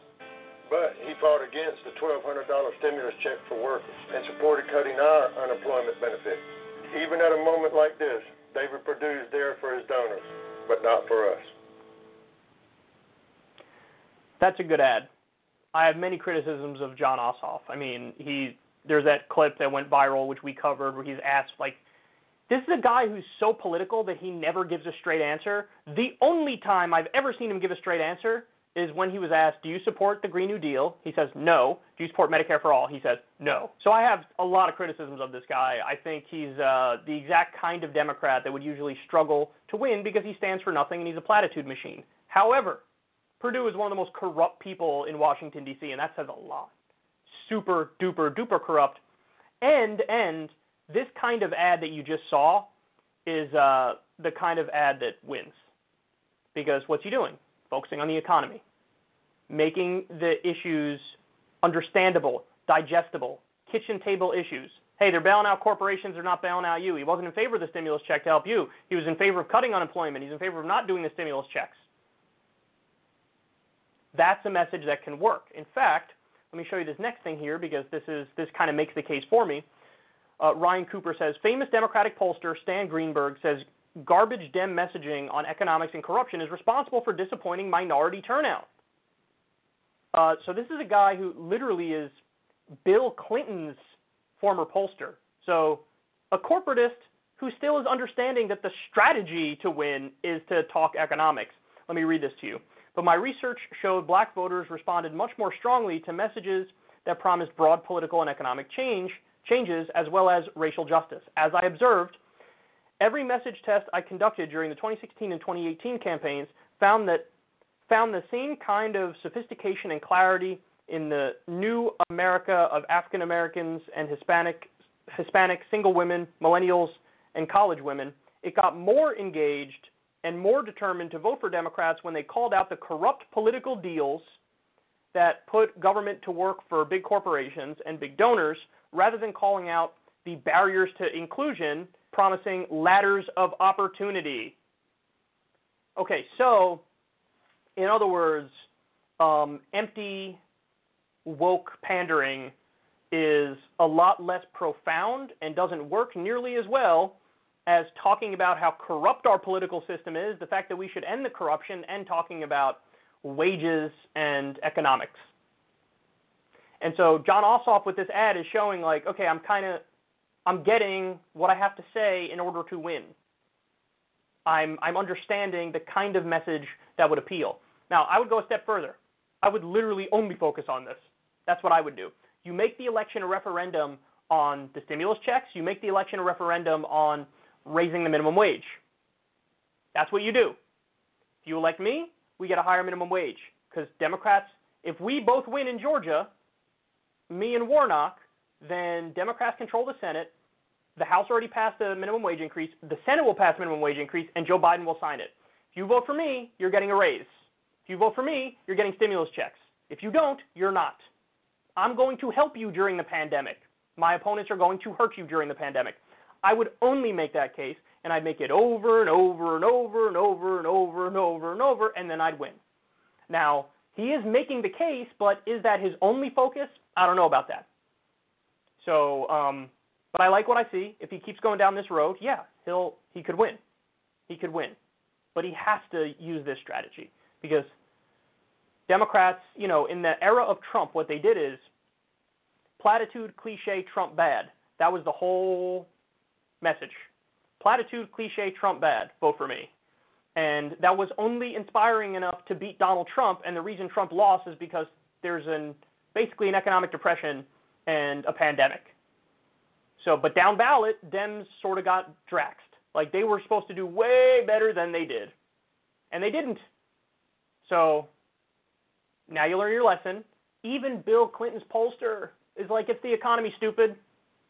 So even the corporatists are like, we have to at least pretend to want to materially improve the lives of our voters, and then they'll vote for us. Yeah, yeah, that's how it works. So anyway, more ads like this, and Ossoff can definitely win. If he strays from this message, he won't.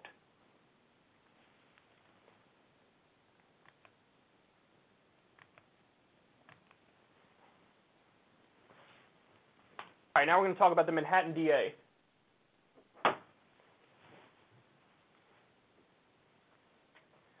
The Manhattan DA, let me actually cue up the article. Okay, here we go, one more time. So Donald Trump might be in some hot water. I kept telling you guys, if he's going to go down when he's out of office, he will very likely go down because of the cases in New York against him. And now we're learning Manhattan DA interviews Deutsche Bank employees in Trump investigation. So there's a number of employees who they're talking to, and they were prodding as to how they make their loans, how do they decide, what's the process, and they're getting into the specifics of Trump's business dealings and his personal dealings as well. And listen, I think there's a lot of dirt there, because his whole life he's been a corrupt businessman. And so as soon as you look beneath the surface, you can get him on a lot of stuff. They go on to say in the article that the district attorney's office has indicated in court filings that it is investigating potentially extensive criminal conduct at the Trump Organization. Prosecutors have suggested that Trump and his businesses could be investigated for tax and insurance fraud. Tax and insurance fraud. Now remember, if he goes down because of this, he can't even, like if it's a federal crime, he could try to pardon himself, which would be crazy, and he should lose that court case, because you shouldn't be able to pardon yourself. That's insane. You're just making yourself a dictator, basically. But if it's the state coming after him, he doesn't even have, it's not even in the realm of possibility that he could pardon himself, because you can only pardon for federal crimes, not state crimes. So he'd go down and there's no way out. But obviously, listen, that being said, he would be out of office anyway when the hammer drops on this.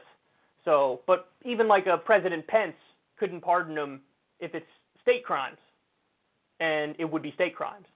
So he might actually be getting nervous. He might be getting nervous because there really is, you can't hide it as well if they're going through the business records. And the bully pulpit's not going to help you.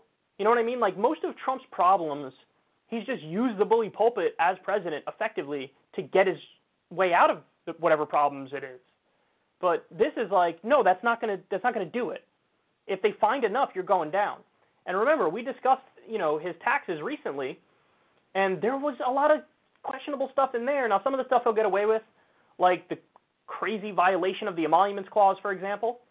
I mean, taken over $70 million from foreign investors since he's been president.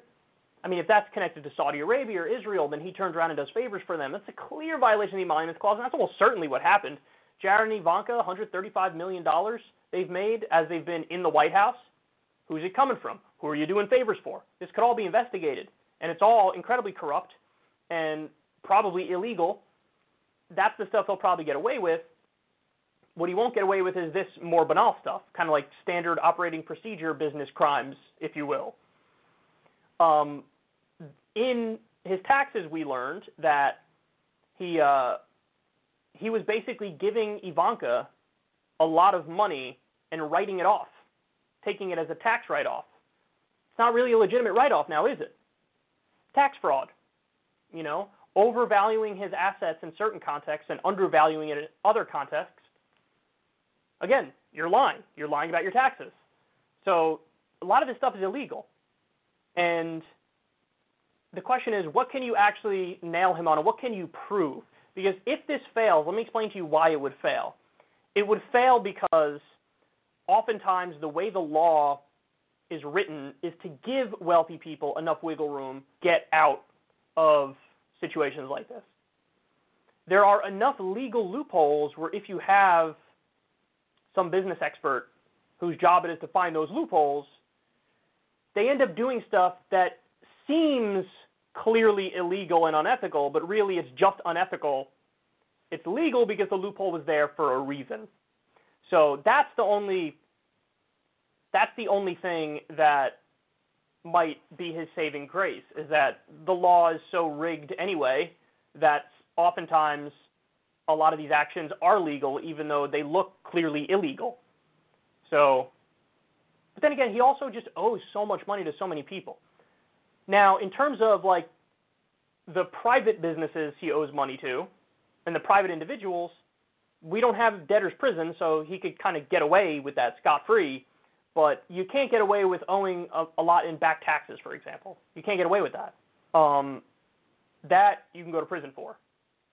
So if it's tax fraud, if it's insurance fraud, whatever it is, there's a lot of there, and they're investigating it, and you just need to hope that they find something and make an ironclad case, and also they didn't effectively and efficiently use the loopholes that exist to do things that are unethical but still legal. So I guess we'll find out, but they're looking in the right places. That's the point of me doing this segment, is to tell you they're looking in the right places. They're on to him. It's just a matter of if they could follow through or not.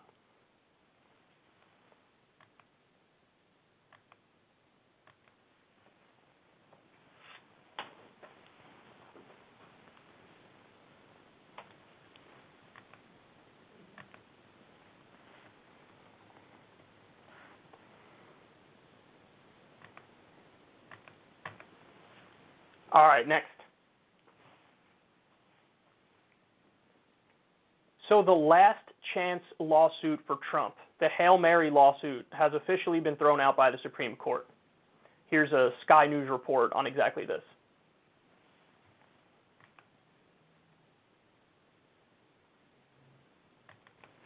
The U.S. Supreme Court has rejected a lawsuit seeking to dump millions of votes in 4 key battleground states.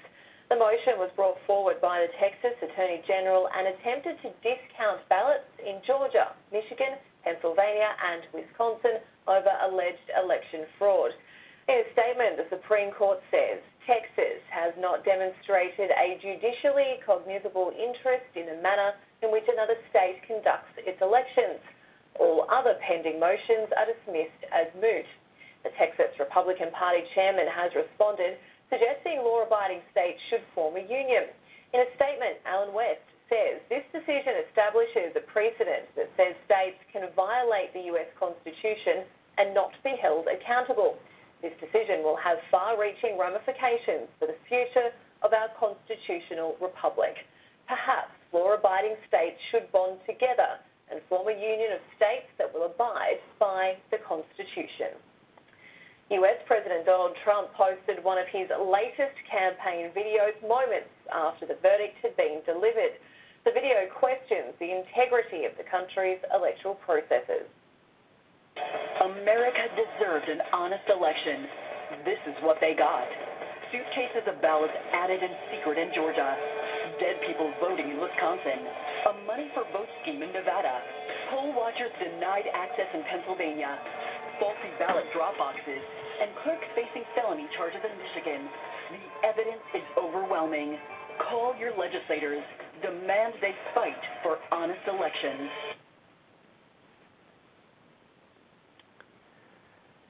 So you would think that when there's about 50 lawsuits and you lose 49 of them, that the right would get it.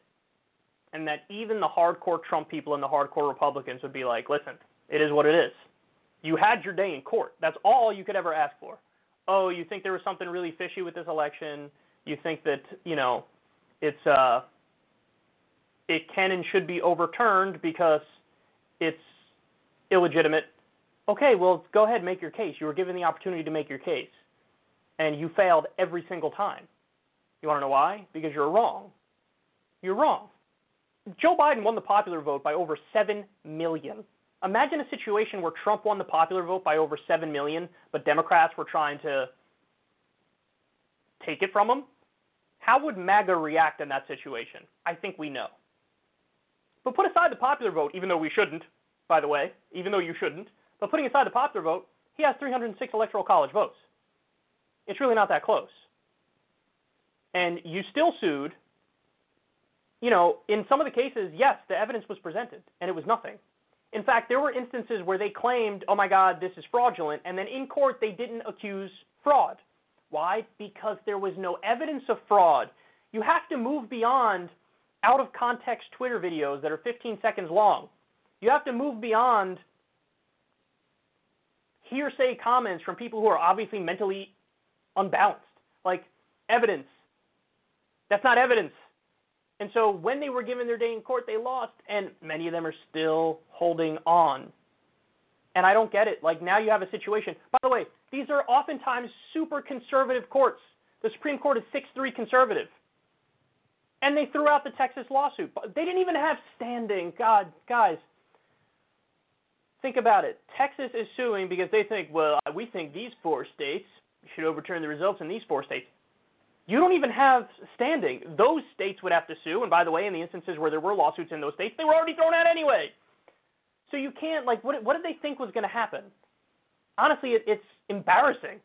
It really is embarrassing. It doesn't matter. Ideologically, it doesn't even matter what you believe. You could disagree with me on everything ideologically. But when you look at the way everything unfolded, you accept the results. I thought it was the most embarrassing, pathetic thing ever when Hillary lost and the Democrats had to, for emotional protection, they developed this whole narrative of Trump is a Manchurian candidate from Russia and he was really installed by Russia. That's what happened. I watched that and I'm like, these guys are pathetic because they can't wrap their mind around the fact that Donald Trump won. They can't do it. And so they create an alternative reality. The same shit is happening now on the Republican side where Biden clearly won and they're like, no, fraudulent, illegitimate. The ballots that came in later all went for Biden. Yeah, because they were mail-in votes. And Trump was telling people, don't vote mail-in. And Democrats usually win the mail-in votes anyway. Because turns out liberals don't want to vote in person during a goddamn pandemic. This isn't surprising. We knew it was going to break that way. And Trump won on the day of. The votes from Election Day, Trump had a lead in all the states when they counted those votes first. Because, yeah, more Republicans vote on Election Day. You didn't say that was fishy. You didn't say, well, this went 60-40 to Trump. Fishy. No. That's how they rolled in. And the mail-ins broke for Biden. Not fishy. But if you think it is, okay, prove it in court. Oh, you didn't. So hold your L, bitch. It's just so obnoxious. Accept it. You lost. You got draxed. But this was it. This was like the last chance lawsuit. There's no outs now. There's no outs. As I'm talking to you right now, the Electoral College is meeting and certifying the results. Individual states have already certified it. Now the Electoral College is going to certify it. There's no way out. You lost. It's done. Even the 6-3 conservative court said there's no evidence here. So don't take my word for it. You don't have to take my word for it. You don't have to like me, anything. If you're watching this and you're a Trump person, take the word of the conservative courts that said there's nothing here. Or you could keep living in your fantasy world and you'll be equally as pathetic to the people who think Donald Trump is Vladimir Putin's puppet and he's a Manchurian candidate.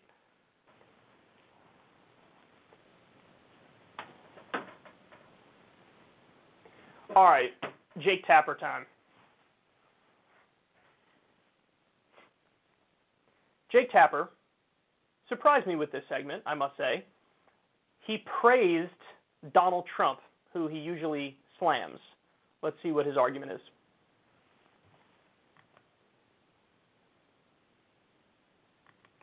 Paraphrase and flip William Shakespeare, I come to you at the end of the show today to praise Donald Trump, not to bury him.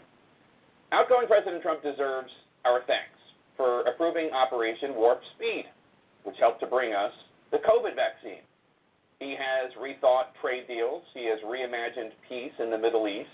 He has pushed foreign policy consensus to put more of a priority on bringing U.S. service members home, even if his follow-through has been rather wanting. These are legitimate achievements. There are other ways outgoing President Trump perhaps inadvertently has done us a service. The relationship between the news media and the U.S. government should not be anywhere near as antagonistic as it's been under President Trump, but it should be adversarial. Maybe Trump has been right to not attend the dinners where politicians and reporters cozy up to each other. Maybe he exposed as unseemly something that should not return to normal. The president has also exposed the problem that so many of our standards and norms in the U.S. seem to be based upon the honor system. There isn't, for instance, an explicit law against the U.S. president trying to extort a foreign country to provide dirt on a domestic political opponent. A government upheld upon the honor system only works if everyone involved has honor. This seems something that legislators should re-examine. And then finally, let us look at the events of the last week, where the president pushed an insane lawsuit, the big one, he called it, from the Attorney General of Texas. It was a clownish legal brief based on conspiracy theories and outright lies. And 18 state attorneys general, some U.S. senators, and the majority of the House Republican caucus, 126 members, supported it. President Trump did us a favor by exposing these elected officials. They are definitionally people who signed on to a desperate desire to subvert the will of the American people, to disenfranchise voters in Georgia, Pennsylvania, Wisconsin, and Michigan, based on lies and conspiracy theories, putting an immoral and corrupt power grab above democracy. Yeah, so that was weird. That whole segment was kind of weird. Let's go through it. So what things is it legitimate to say thank you to Trump for, and what things is it not legitimate at all? So the first thing he brings up is the COVID vaccine and like rushing the COVID vaccine. My response to that is I don't know how much credit he deserves because I don't know how much him barking actually changed anything. Now, if him pressuring pharmaceutical companies, and if him constantly being on top of that and telling people we need this now, we need this now, we need this now, if that actually sped up the process, then I will give him credit, and he deserves credit. And you know what? Maybe that is what happened. Maybe, because there were stories of him like barking at pharmaceutical CEOs and being like, we need this now, get to fucking work on it. But my understanding was it doesn't matter how much he says that, the process is going to take however long it's going to take because you have to make sure that the vaccine works and is safe. And so there's a certain amount of time that you need in order to get it done. So I don't know how much of an impact he had, but if he did have an impact on that front, sure, then I'll give him credit. Of course he deserves credit on that front. Sure. I have no problem doing that at all. So I think that point from Jake Tapper is the least objectionable. And I understand giving credit if indeed he did help a lot. The rest I'm not. I don't know about it. So he says he thanks Trump for like bringing, or at least trying to bring troops home, even though he didn't do it in like the best way. And it's like, that I'm not giving credit on because he didn't actually do it. And even the appearance of it is not it. It's still keeping thousands of troops in the Middle East. Okay, so you reduce the numbers. Whoop-de-doo. Obama did that also. Did I give Obama credit for reducing the numbers? No, I'll give you credit when you actually bring them home. So that stupid head fake that everybody falls for. He's using the language of withdrawing and then just not withdrawing. It's exactly what Obama did. Nonsense. If anything, it's more dishonest. Right? Because you're staying there and you're pretending like you're not. At least be honest about what you're doing. No, we're going to stay there. We're going to have thousands of troops there. What are you going to do? At least that's honest. So I do not give him credit on that. Then he brings up the redoing trade deals. In theory, that would be something to give him credit for, but the terms of the deals are not great. Like, meet the new NAFTA, same as the old NAFTA. There's a giant giveaway to pharmaceutical companies in there. I'm not going to give him credit for that. Are there some provisions in the USMCA, the new NAFTA, that are better than the old NAFTA? Sure. I'll give him credit for the specific ones, but overall, no. Overall, you blew a real opportunity here to actually renegotiate it in a way that's good. So that's not good. Then he says he wants to thank Trump for making the news media more adversarial. To which I reply, they're going to go right back to not being that with the next administration. Like, if Trump permanently made the news media more adversarial, good. But they're not going to do that. They only go after Trump usually on things that are silly. They don't even go after him on the most important substantive things. But like the second Biden's in the White House, they're going to go right back to going soft on him, just like they were soft on Obama. Because the mainstream media, it's an elitist circle. And if you're in the club, they treat you kindly. If you're not in the club, they don't treat you kindly. It's that simple. None of it's ideological. None of it's substantive. None of it's policy-based. And so, yeah, they may be adversarial now, but they are going to go back to what they were before. He's right, by the way, that like it's good that we don't have the White House Correspondents' Dinner, but they're going to go right back to having the White House Correspondents' Dinner, I imagine. So we'll see on that front. And then finally, he said he thanks Trump for ripping the mask off of Republicans and showing that they're anti-democracy. This is a funny one because it's like thank you for being so terrible. That's basically what he's saying. But listen, we already kind of knew that the Republicans were like this, right? Like look at the 2000 election. In the recount, Al Gore won, but George W. Bush was given Florida. I mean, this is like, that's just one example, but clearly they're not like, principled in favor of democracy. Look at the voter ID shit they try to do. Look at what they're trying to do the signature matching where it's like, let me see a minor difference in your signature from this thing to this thing, and now I want to dismiss your vote as a result of that. That's deeply anti-democratic. So, of course, they're anti-democratic. We already knew that. Jake Tapper's acting like, well, before Trump, we didn't know. Because you're a little silly. That's why you didn't know. You're not paying attention, or you're willing to give people the benefit of the doubt when they don't deserve it and haven't earned it at all. So, anyway, weird segment. I never thought I'd see Jake Tapper thanking Trump. The only thing where it might make sense is the COVID vaccine. Outside of that, I don't know what he's doing, but not great points. All right, y'all.